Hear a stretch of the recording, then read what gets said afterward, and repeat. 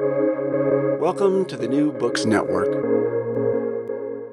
Hi, this is Jim Stein, your host for New Books in Math, a channel of the New Books Network. Our guest today is Al Pozzomentir, author of The Joy of Geometry. This is a book for someone who has taken geometry but wants to go further. This book, as one might expect, is heavy on diagrams, and it is sometimes hard to discuss some of the ideas without reference to a diagram. Also, to be fair, this is not a book intended to be read casually. To fully appreciate this book, and believe me, it's well worth appreciating, it is necessary to sit down, preferably in a comfortable chair with a beverage of one's choosing, and prepare to give the diagrams a close look. The effort will be well rewarded. Al, welcome to the show. Thank you very much. Al, the focus of your book is on the beauty of geometrical configurations without the necessity of going through proofs. What motivated you to write such a book? Well, that's a good question. I've written a number of books on geometry, largely aimed at folks who want to study geometry in a more serious way, where you prove everything that's been stated and so on. And I figured that it's time for people to realize that geometry is a lot more than what we learn in the 10th grade or 9th grade in the secondary schools in the United States. By the way, most countries don't copy our 10th grade format. They typically integrate geometry into various other subjects, but don't have a separate course as we do, which has been a long-term discussion in education circles. However, when you ask most people, what do you remember from your geometry course in high school? They typically say, oh my God, we did proofs and proofs and proofs and proofs. And there was so much concentration on how to do a proof and make sure you do the proof legitimately that what was lost was that which you were proving, the beautiful things that occur. So what I decided to do was to do a book with almost no proofs and merely just stating a lot of these magnificent relationships that exist in geometry. And I guess we'll go through some of them, and we'll sort of highlight them. It's very difficult to do this when you don't have the visual support, but I hope that we can do that to the point where people will realize that you can have a lot of fun with geometry by just taking a paper and pencil or using dynamic geometry on a computer screen, and you see some amazing things happening. You know, most people feel that geometry stopped where it ends in high school. We're all familiar with the great accomplishments of the Greek geometers, but geometry didn't stop when the Greek Empire collapsed. Perhaps you could sketch out the type of problems that interested the Greeks and what happened to geometry after the Grecian Empire. Well, when we talk about the Greeks and that historical geometry, we typically refer to Euclid's Elements.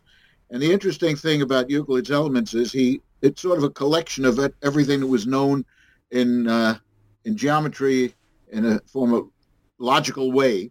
And he did stress logic. And by the way, a little side kick, there's one famous American who in his early years always had a copy of Euclid's Elements in his saddlebag, and that was Abraham Lincoln. He liked the logic of it, and he often quoted Euclid's logic when he made arguments in legal surroundings. However, once we get past those very basic things, there are a number of very interesting occurrences that happen in history that were not made necessarily by mathematicians. For example, we all know the Pythagorean theorem, and there are books written just about the Pythagorean theorem. There's one by Elisha S. Loomis called The Pythagorean Proposition, where he has, I believe it's 370 different proofs of the Pythagorean theorem. And although that's lovely, and he also mentions you cannot use trigonometry because trigonometry is based on a Pythagorean theorem. That would be circular reasoning. But there are still constantly new proofs coming up. As a matter of fact, a famous American president, James A. Garfield, is known in mathematical circles because he, in fact, did prove the Pythagorean theorem by publishing it in a journal in New England, a Journal of Education in the 1800s. And today we still admire that clever proof that he used. Very, very simple and can be shown to any high school student with no problem whatsoever. So there are famous people who've done that, who've played around with geometry. For example, Leonardo da Vinci was clearly aware of a lot of geometry. For example, the golden rectangle, which is a rectangle that's supposedly the most beautiful shaped rectangle. And that's been proven, so to speak, by psychologists who've done research in that regard. And of course, if you know that Vitruvian Man, where a man stands with his arms out and encircled with a circle and a square, the golden rectangle is in there. And of course, if you put a rectangle around Mona Lisa's face, it is a golden rectangle shape. So he was well aware of it. And we also know that Napoleon, who had very little to do with geometry, although he supposedly loved mathematics, is credited with a lovely relationship, which I can briefly describe for you now, namely that if you take any triangle, any ugly triangle, where let's say no sides are the same length and no angles are equal and so on, and on each side of that right triangle, you construct an equilateral triangle. And then you join the lines from the furthest vertex of the equilateral triangle to the original triangle. Those three lines will always go through the one point. In other words, they are called concurrent lines. Or, in addition, for example, if you take the center point of each of those three equilateral triangles and join them, you will create a new triangle, which is also equilateral. And that's regardless of what the original shape of the basic triangle was. And this is sometimes referred to as Napoleon's theorem. There's some doubt as to whether he did it or whether some of his artillery engineers did it, like Fourier. I'm guessing Fourier. No, it was Laplace and a number of others, but it's questionable. But he was the boss, so he got credit for it. That often happens. As I say, we've gone a long way since the early Roman and Greek times in geometry, and this is just one example of how that happened. Yeah, that's it's interesting because as you were describing that, I could see it, and I'm hopeful that a lot of our listeners could see it as well. But one of the things that should be emphasized is that your book has a lot of diagrams in it, and they're beautiful diagrams. But unlike the example of the Napoleon and the equilateral triangles that you just mentioned, some of them really need the pictures and the description that's given. You always give a verbal description of the problem, and you have to sit down and look at it because it simply can't be appreciated by talking about it. And even, as you know, this is just an audio podcast only. Even if this were a video podcast, I think it would detract from it because what would happen is you'd have one of those like PowerPoint presentations where you're throwing a lot of different things up on the screen and everybody gets confused. You've really got to look at some of these, sit down, look at them and say, oh yeah, that's it. And I like the idea that you didn't have proofs in it because I assume, you could always find a proof somewhere. And when I'm teaching mathematics, I always tell my students, if you take a course in chemistry, they tell you hydrogen is the lightest atom. And they never ask you to prove it because generations of chemists before have shown it. And so we use the fact. And I think you can do that to some extent with mathematics. And certainly your book on geometry here is a step towards that because you can see the relations. Let me give you another example of where we drew a few pictures of the same situation. And as I say, a lot of the beauty is that when these concurrencies or collinearities just happen to occur, regardless of the shape of the original situation, that's the amazing thing. For example, Frank Morley, who was Christopher Morley's father, mathematician around the early part of the 20th century, an American, came up with a very interesting and amazing relationship. You take any triangle whatsoever, an ugly, ugly triangle, and you trisect each of the three angles. Now, we know those people who remember from high school perhaps know that you cannot trisect a general angle with a straight edge and compasses, but we can still trisect an angle with more modern tools. So we divide the angle into three, each angle into three equal parts, and draw the lines. And where those lines meet will always create an equilateral triangle in the center of the original triangle, which is an amazing thing because it's totally independent of the shape of the original triangle. And that happens to be a very difficult thing to prove. I've written a couple of books where there's maybe half a dozen or more proofs of it, but it is a very difficult thing. Then there are some interesting stories in the history of how we got to the geometry course that we teach in high school. One of the things that's amazing is that it's rare that you find another country that has a geometry course the way we do. And it's been up for discussion for the last 50 years. Should it be, shouldn't it be, and so on. And New York State at one time veered away from it and then came back to it again. But it's a very interesting history because in the 1700s, there was a mathematician, a Scottish mathematician, Robert Simson.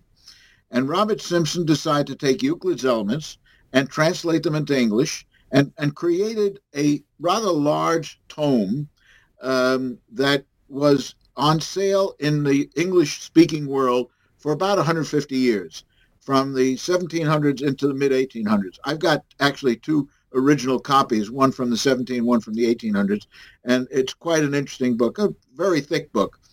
And that was the Bible, so to speak, of geometry in the English-speaking world. Well, from that, Legendre, the French mathematician, decided to make a high school course, or I shouldn't say high school, at that time it was a college course of geometry. And then a fellow by the name of Davies, an American, Columbia, and he also was at West Point, he created in the mid-1800s a high school book.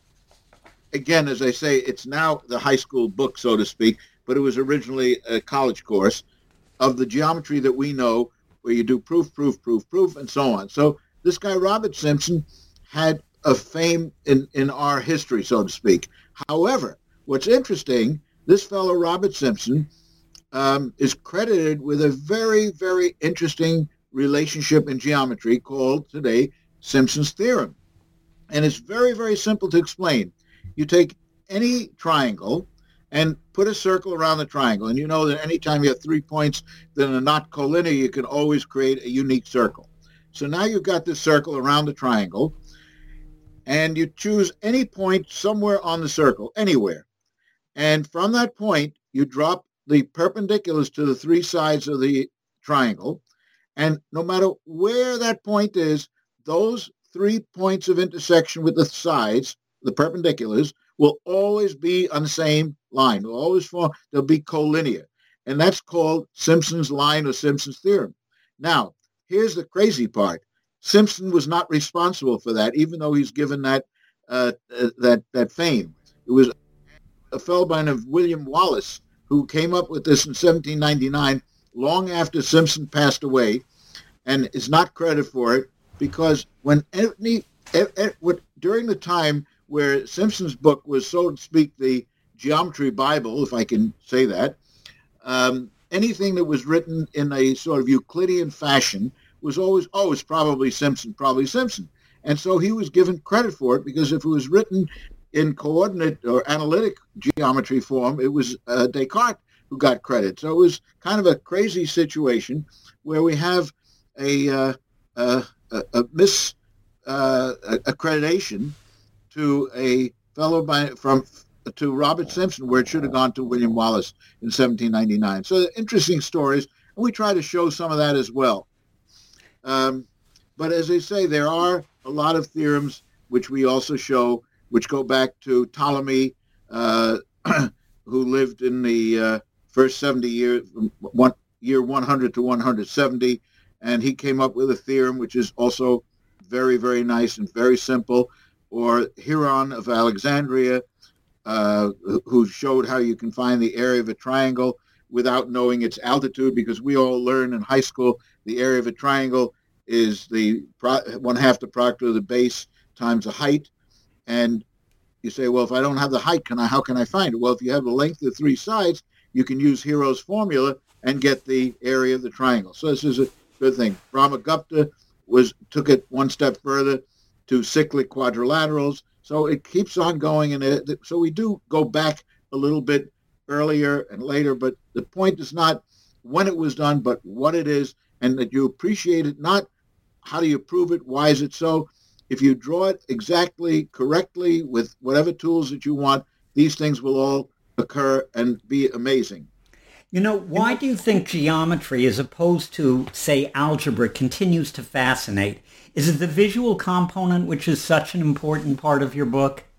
Well, that's a very good question. And I've, having been around for a couple of years in this field, so to speak, I find that there are some people say, oh, I love geometry. I hated geometry. First of all, I think the subjects we like or dislike are usually a function of how good the teacher you had in secondary school was presenting that material. If you had a great geometry teacher, you'll love geometry. If you had a great algebra teacher, you probably loved algebra.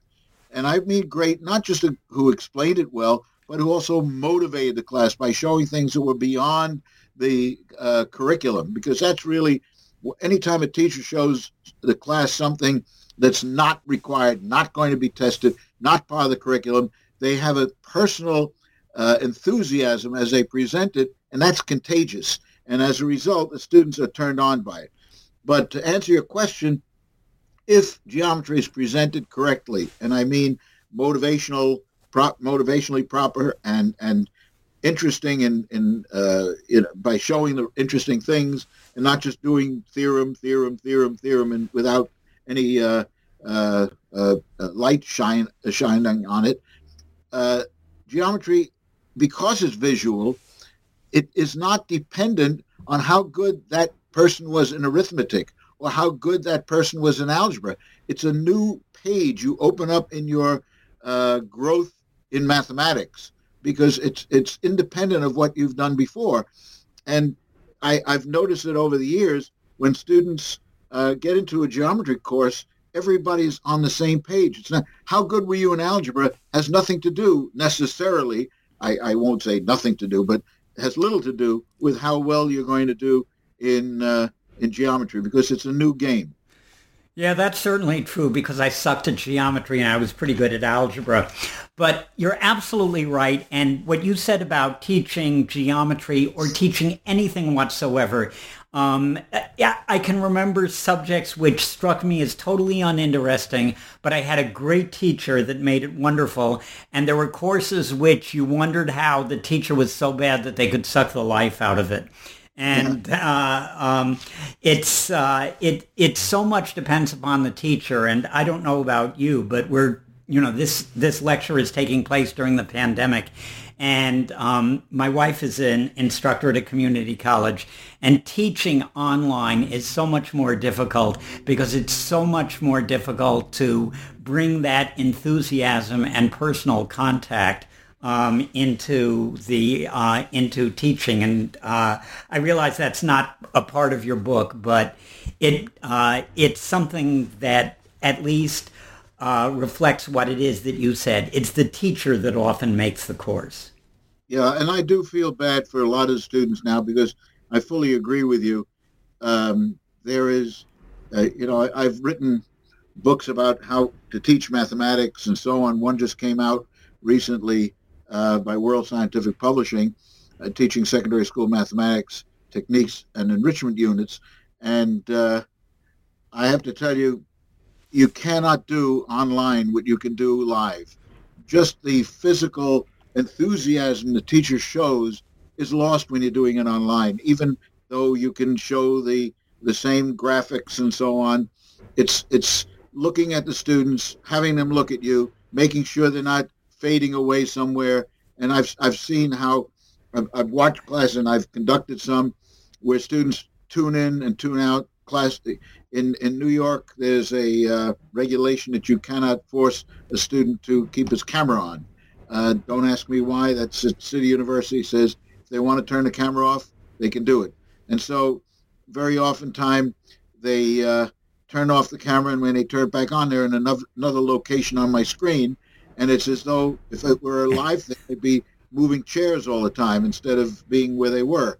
And if they're not on, I don't know who's speaking necessarily, and if they're paying attention or not paying attention, which is an important part of teaching, making sure that you're talking to each person, that you're not just talking to one person. Yeah, so, absolutely. Absolutely. And, when I was in high school, I took a course in solid geometry, and I also learned something about spherical geometry. It was sort of taught as a unit in my regular geometry course. And these courses seem to have disappeared from the academic curriculum, and solid geometry was the most rigorous, taxing course I ever took, and that includes college and college and graduate school. And I don't know why they're no longer taught when they're such great courses. Well, I couldn't agree with you more. As a matter of fact, New York State, as you know, still has these Regents examinations at the end of each math course. And in 1966, they gave the last solid geometry Regents exam. And I was already teaching high school in New York City at the time. And I coached the math team, and I said to them, you guys are juniors, but in your senior year, you would have gotten a geometry course, which is not going to be there anymore. So I'll tell you what, why don't we meet during the lunch period for about 2 months, and we'll go through the whole geometry course. These were very, very bright kids. Yeah, I can imagine. We went through the entire course in 2 months during their lunch period, and they all took the last Regents exam. Of course, they all got well over 90%. And it was a delight. But I will tell you, you're absolutely right.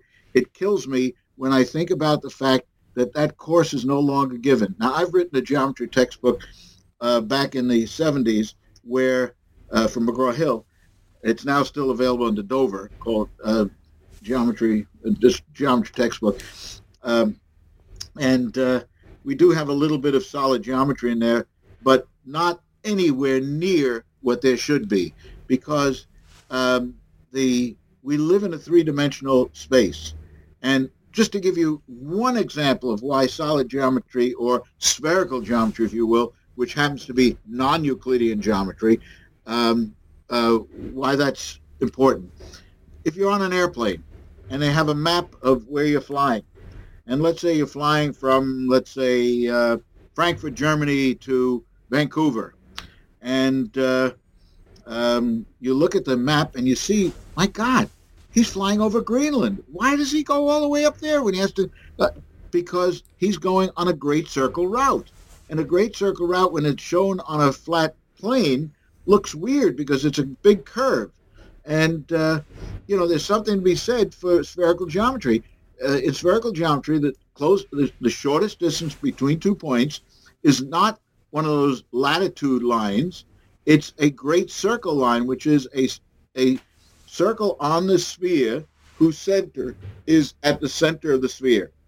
And so, like the equator, for example, is a great circle.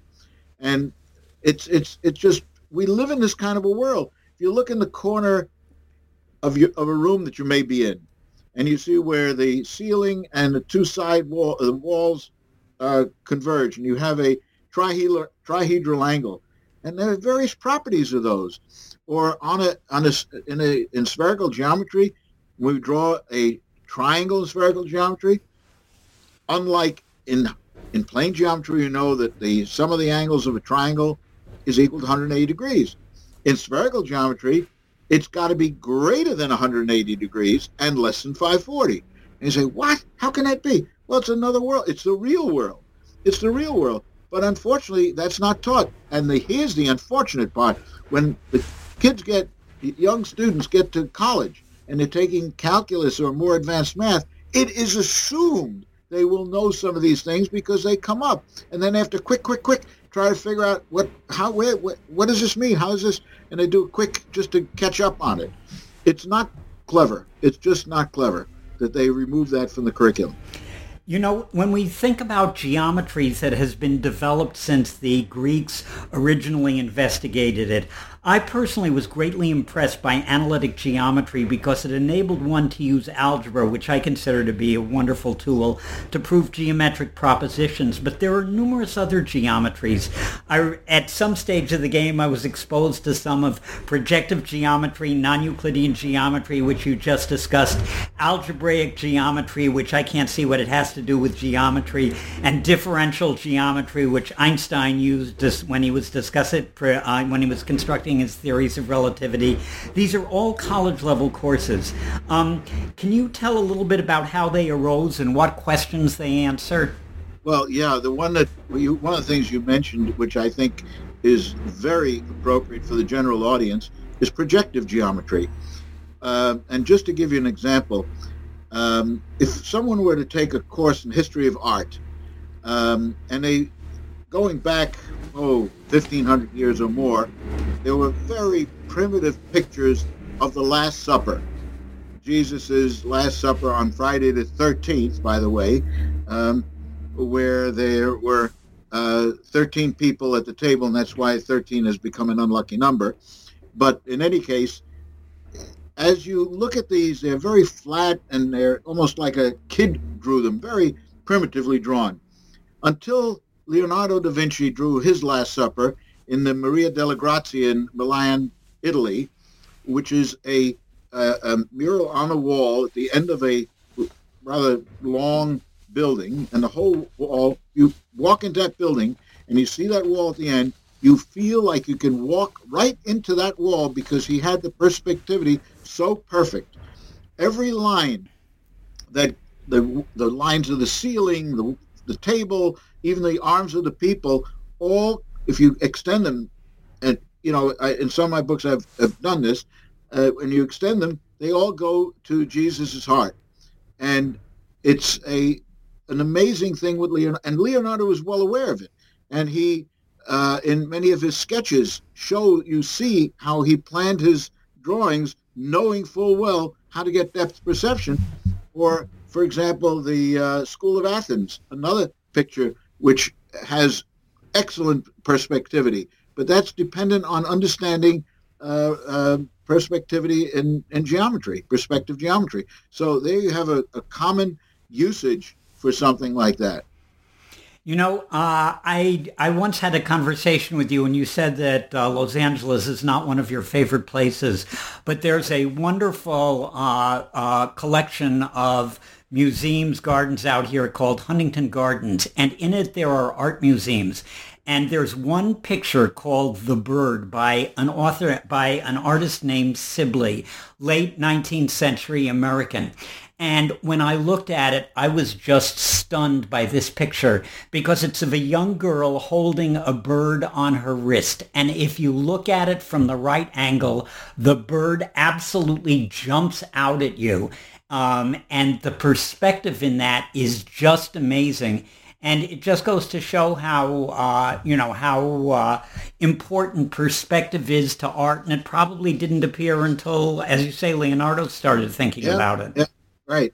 No, that's true. Also, an interesting experimenter, if I can call him that, is Albrecht Dürer, probably the most famous German artist of all time, who had drawn a number of sketches where he shows how he attempts to get proper depth perception, where he shows people drawing, like someone drawing in front of a grid, rectangular grid with the subject behind him, and just filling in each of the squares to get the proper perspectivity that way. So I mean, everybody tried different things, and Dürer did go to Italy to learn from the Italian artists as well in the 1500s. So that, I mean, this was that people. It was not an easy trip, but and by the way, I don't dislike Los Angeles. I have to like it because my son lives there. Oh. But no, I just always say that when you're in Los Angeles, where you go looks like where you just were. But part of its charm. Yes. What do you expect from a New Yorker? Well, I was born in New York, but I like New York, but I love Los Angeles. But let's get a little bit back to your Yeah, book. let me give you another example of Okay. something that's kind of interesting. Sure. As I said earlier, anytime you have 3 points that don't lie on a straight line, in other words, non-collinear points, you can always draw a circle through it, and you can draw a triangle. Okay. Well, Leonhard Euler, the Swiss mathematician, who probably we could say was the most prolific mathematician of all time. He's written more than anybody else in the history of mathematics. What I understand, they're still discovering things that he wrote that new that they haven't seen before. So the guy is quite and the interesting thing about it is he worked most of the early part of his life with only one eye. And as he got older, he lost sight in his other eye. And when he was unable to see, he wrote more than he did when he had vision. And you say, well, how could he do that? He dictated. Now, it's just imagine how dictating a long proof, memorizing in your mind or keeping in mind everything you've set up to that point so that it all works out. It's just an amazing, I mean, the level of brilliance is unbelievable, and you can't really describe it. In any case, he came up with a very interesting theorem. He said, you take a triangle and you draw the medians. That's the line going from a vertex to the midpoint of the opposite side. And you draw the altitudes from each of the 3 vertices. And you have 6 points where those 6 lines meet the various sides. And he showed that you can draw a circle through those 6 points. Now, to draw a circle through 3 points that are not collinear, that's trivial. But to even get 4 points is already quite amazing. 4 points that all lie on the same circle. Well, here he got 6 points that lie on the same circle. And this was in 1765. Now, in 1820, Briancon and Poncelet, who happened to have been some of Napoleon's people and who might have really been responsible for Napoleon's theorem. Yeah. Yeah, but we're not going to. That's a speculation. These 2 guys came up with another 3 points that lie on that same circle, so that you don't only have 6 points, you have 9 points, and it's a very famous theorem called the 9-point circles theorem. And those last 3 points are from the midpoints of the segments from the point of intersection of the altitudes, which is called the orthocenter. Those 3 midpoints from the orthocenter to the vertex of each of those 3 altitudes are the other 3 points that lie on that 9, creating the 9-point circle.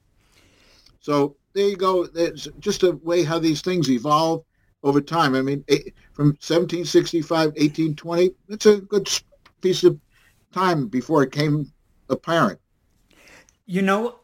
That last might be a little hard for the audience, but that's true. I agree. But here's one that's relatively easy for the audience. You start off the book with a really lovely and unsuspected theorem about the midpoints of quadrilaterals. And if you could describe that, because if anybody's got a pencil and paper with them at the moment, they can see it. This is probably one of a very funny story.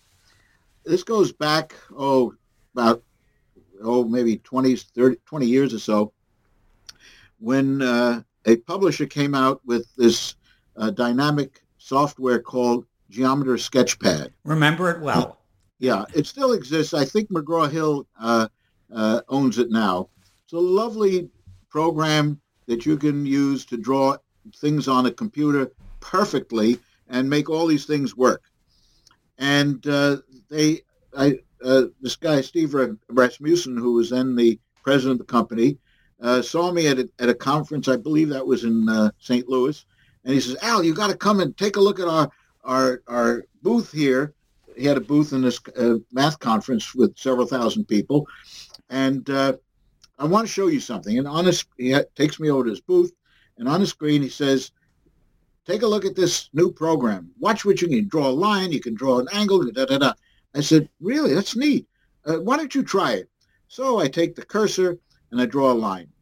And then I said, why? Let me see if I can draw a quadrilateral. So I draw some ugly quadrilateral, not a rectangle, not a trapezoid, just ugly, all just... But convex. Right.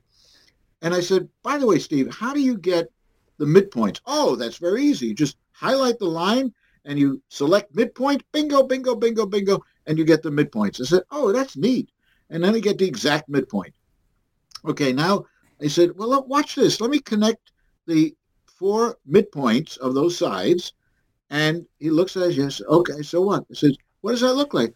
Well, it looks like a parallelogram. I said, yes. I said, no matter what kind of quadrilateral you begin with, if you join the midpoints of the sides, you will always get a parallelogram in the middle. And when I did that, all of a sudden, on the other end of this gigantic exhibition hall, I hear screams, wow, and applause. I said, Steve, what happened down there? He says, oh, Al, I forgot to tell you. What you did on the screen was on a giant screen down the other end. It should, He gave me the program because he said that one of my books was his motivator to have the program created. Wonderful. So I now own a copy of the program, which is very good, I have to say. I would strongly suggest it. Yeah, what you can do is you can vary the quadrilateral and you can watch it always being a parallelogram. That's exactly right. That's a nice part of it. But one thing that should be mentioned is that only applies to convex quadrilaterals. Convex figures are ones such that if you take any 2 points in the figure and draw the straight line between them, it remains within the figure. Things like circles and squares and triangles are convex, but an hourglass figure, like a snowman, isn't, because if you connect something, the eye of a snowman to the bottom base, it'll go outside the snowman, so it's not convex. Yeah, but interesting things happen if you crush the original quadrilateral. You still get something. I won't say what. I'll let everybody try it on their own. It's noteworthy. We also, in the book, talk about geometric mistakes, and there's a lot of fun with those. That's the one place where we do quote-unquote proofs, and all the proofs have a fault in them. And the nice thing is the person doing it is oftentimes not aware where the mistake is that gives you this crazy result. For example, you can prove, with quotes around the word prove, that any triangle you draw with 3 unequal sides actually has 2 equal sides and is isosceles. Yeah, I'm going to have a hard time accepting that. So I said, what do you mean? I said, well, you watch. And I've done this with classes many times. I have someone come to the board, draw a triangle. Now, you sure these 3 sides are not? Yes. This is a scalene triangle. No 2 sides the same length. Well, I'm going to prove to you that 2 of those sides have the same length. And I do this little proof, very, very simple, nothing more than the first semester of high school geometry. Very easy. Wow, that's amazing. It's true, but they're not equal. I said, but you see the proof. And this is a proof, I hate to say it this way, that if Euclid were around now, he would not know how to respond to it, because it has to do with the concept of betweenness, a point being between 2 other points or not being between 2 other points. And when of course I show then where the fault lies. I hate to say it this way, it's the way you drew it, but that it's an interesting thing. Or you can show how I mentioned before that a triangle has an angle sum of 180 degrees. Well, I can prove to you that an angle has more than 180 degrees. 2 right triangles could be in 2 right angles can be in one triangle. What? How can that be? Well, there are ways to do it, and we show these proofs. And you say, well, where's the mistake? It looks everything's logical. Well, again, that's the beauty of it. Well, I can tell you where you can have 2 right angles in a triangle, in a spherical triangle. I learned that in spherical geometry in high school. Yeah, of course. One of the things is we all know how useful some of the major results of geometry are.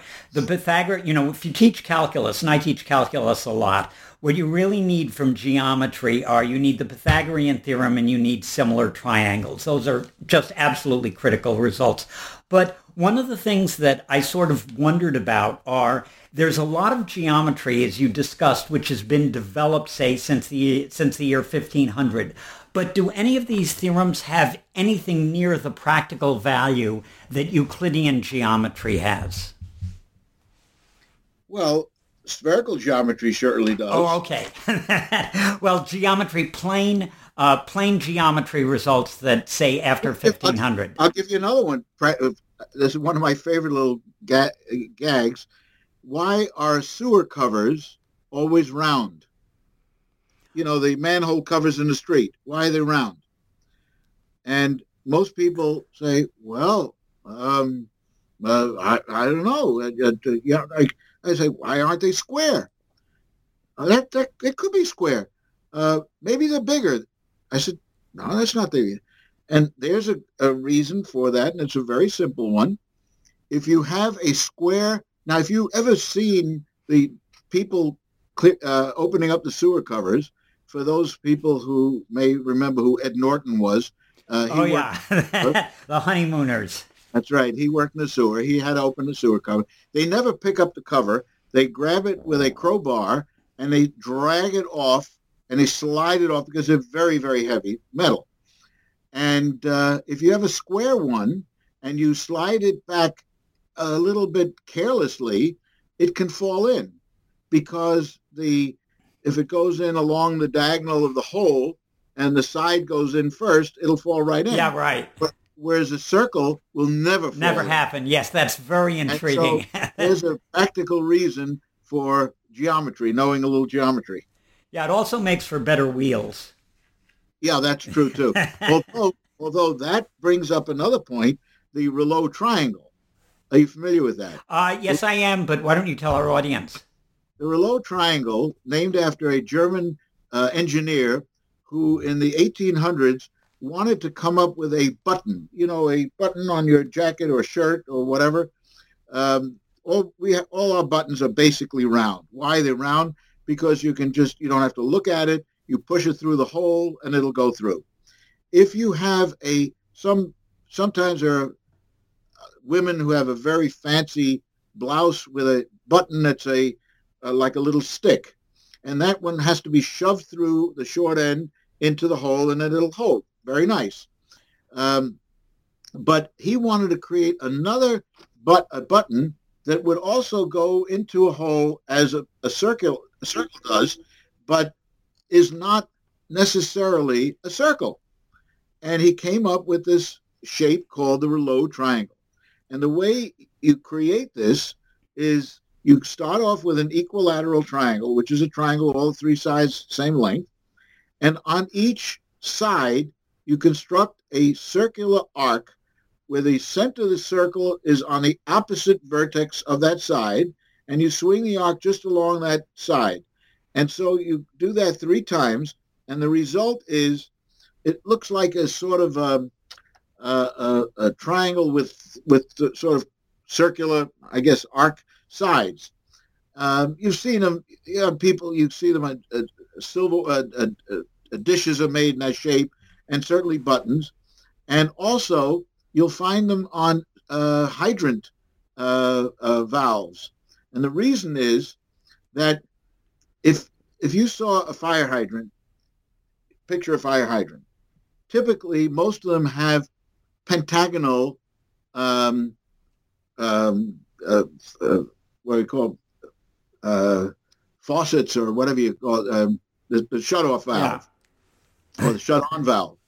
And the reason it's pentagonal is because you can't put a wrench on it. There are no 2 parallel sides. And you have to have a wrench that's a shape of the exact same shape and size of that pentagon. Well, if you have a Rouleau if you have a circle there, you certainly can't use a wrench because the wrench would just slide along the circle. But the Rouleau triangle has the same property of a circle. If you put a wrench on a Rouleau triangle, it'll just slide around. You'll never be able to grab it. so that the only way they would have been able to open that fire hydrant is with a wrench that's exactly the same shape as that Rouleau triangle. And so there you have an example of that Rouleau triangle, which is a button. I mean, you see them as buttons. You see them as dishes are made of that shape for any number of reasons. You know, it's funny, you were discussing pentagons, and I remember the following comment that my geometry I can't even remember who my geometry teacher was, except for the fact that sadly she passed away during the middle of the school year. But she told us one interesting story about pentagons that I've never forgotten. She told us that she had a grandmother who wanted to make a quilt using regular pentagons. So she cut out a lot of regular pentagons, sewed them together, and the quilt was incredibly lumpy because pentagons don't fit together to make a flat surface the way, say, equilateral triangles or squares will. Right. And I always thought that was sort of a neat result from geometry that piqued my curiosity.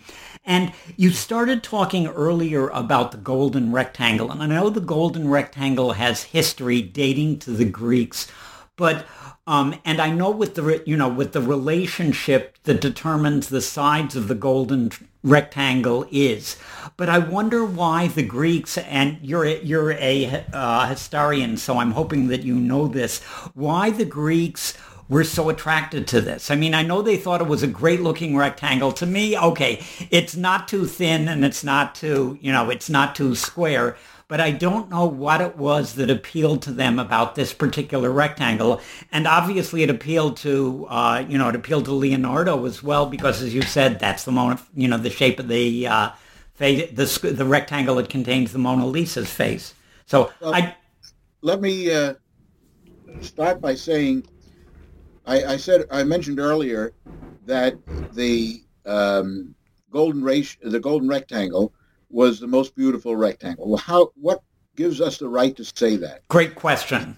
Psychologists have given, in the basically late 1800s, a large number of sample tests to people where they were given maybe 20 different shaped rectangles, not the square, but everything but a square, and asked to rate them as to how attractive they find them. And the golden rectangle won hands down. Amazing. So that's one thing. If you ask somebody if you look at a very narrow rectangle, long and not very high. Okay, the ratio L to W. High ratio of L to W. If you look at that kind of a rectangle, typically you cannot look at it at a glance. Your eyes go sideways or up and down, whichever way it goes. But it's not a comfortable look. It's always you're turning your head to scan the whole thing horizontally. So that's one thing about the beauty of it. Now, it happens to connect. Well, I've written a book about the golden ratio, so it's something I feel pretty comfortable about. First of all, there are many ways to construct it, and it's a ratio. It's a relationship of length to width. The length, the width is to the length as the length is to the width plus the length, and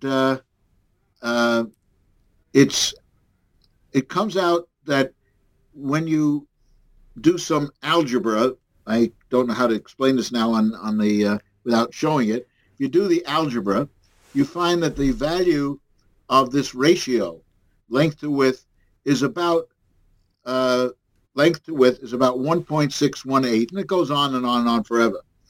And that's called the golden ratio, or which forms a golden rectangle. Now, that's supposed to be beautiful, and where does it appear? Well, it appears so many places.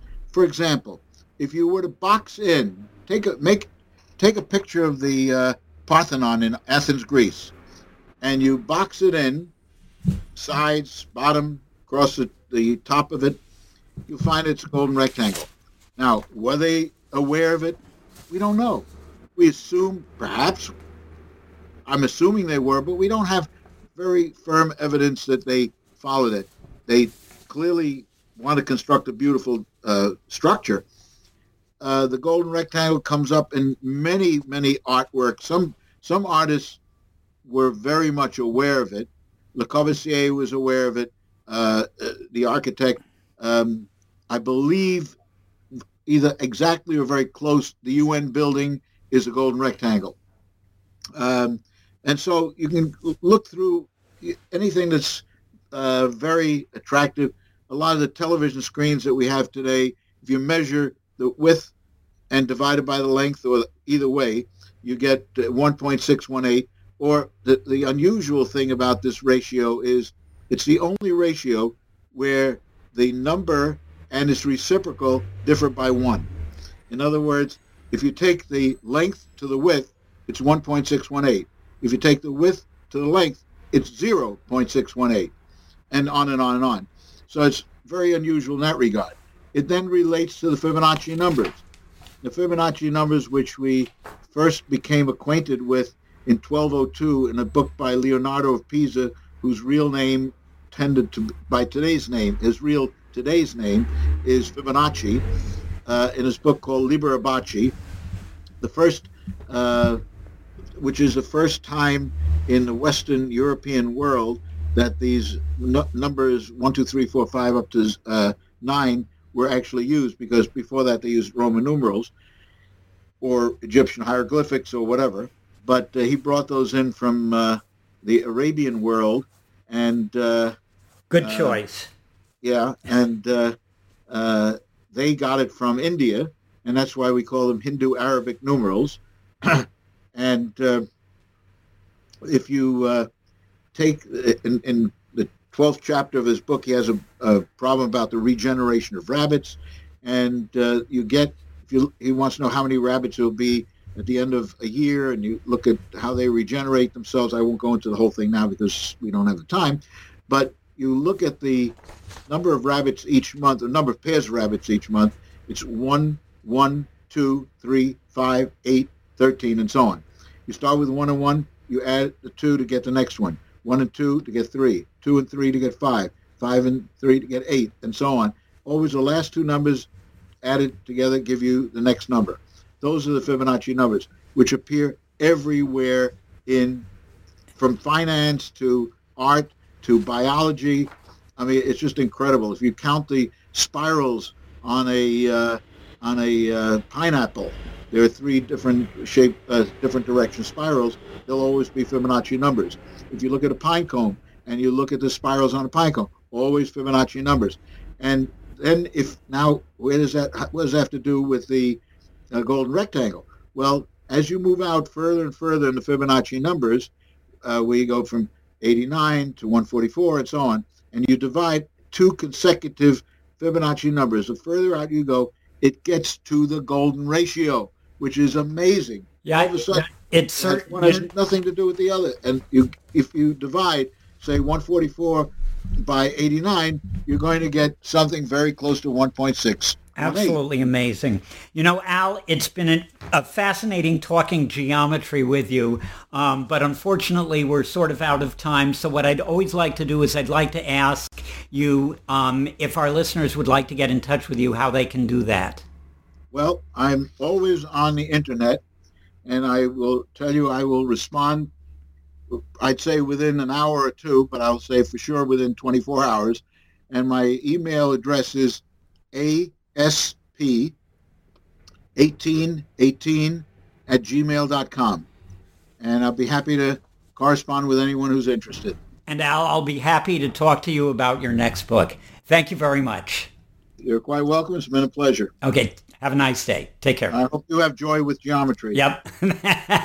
Take care. Bye-bye.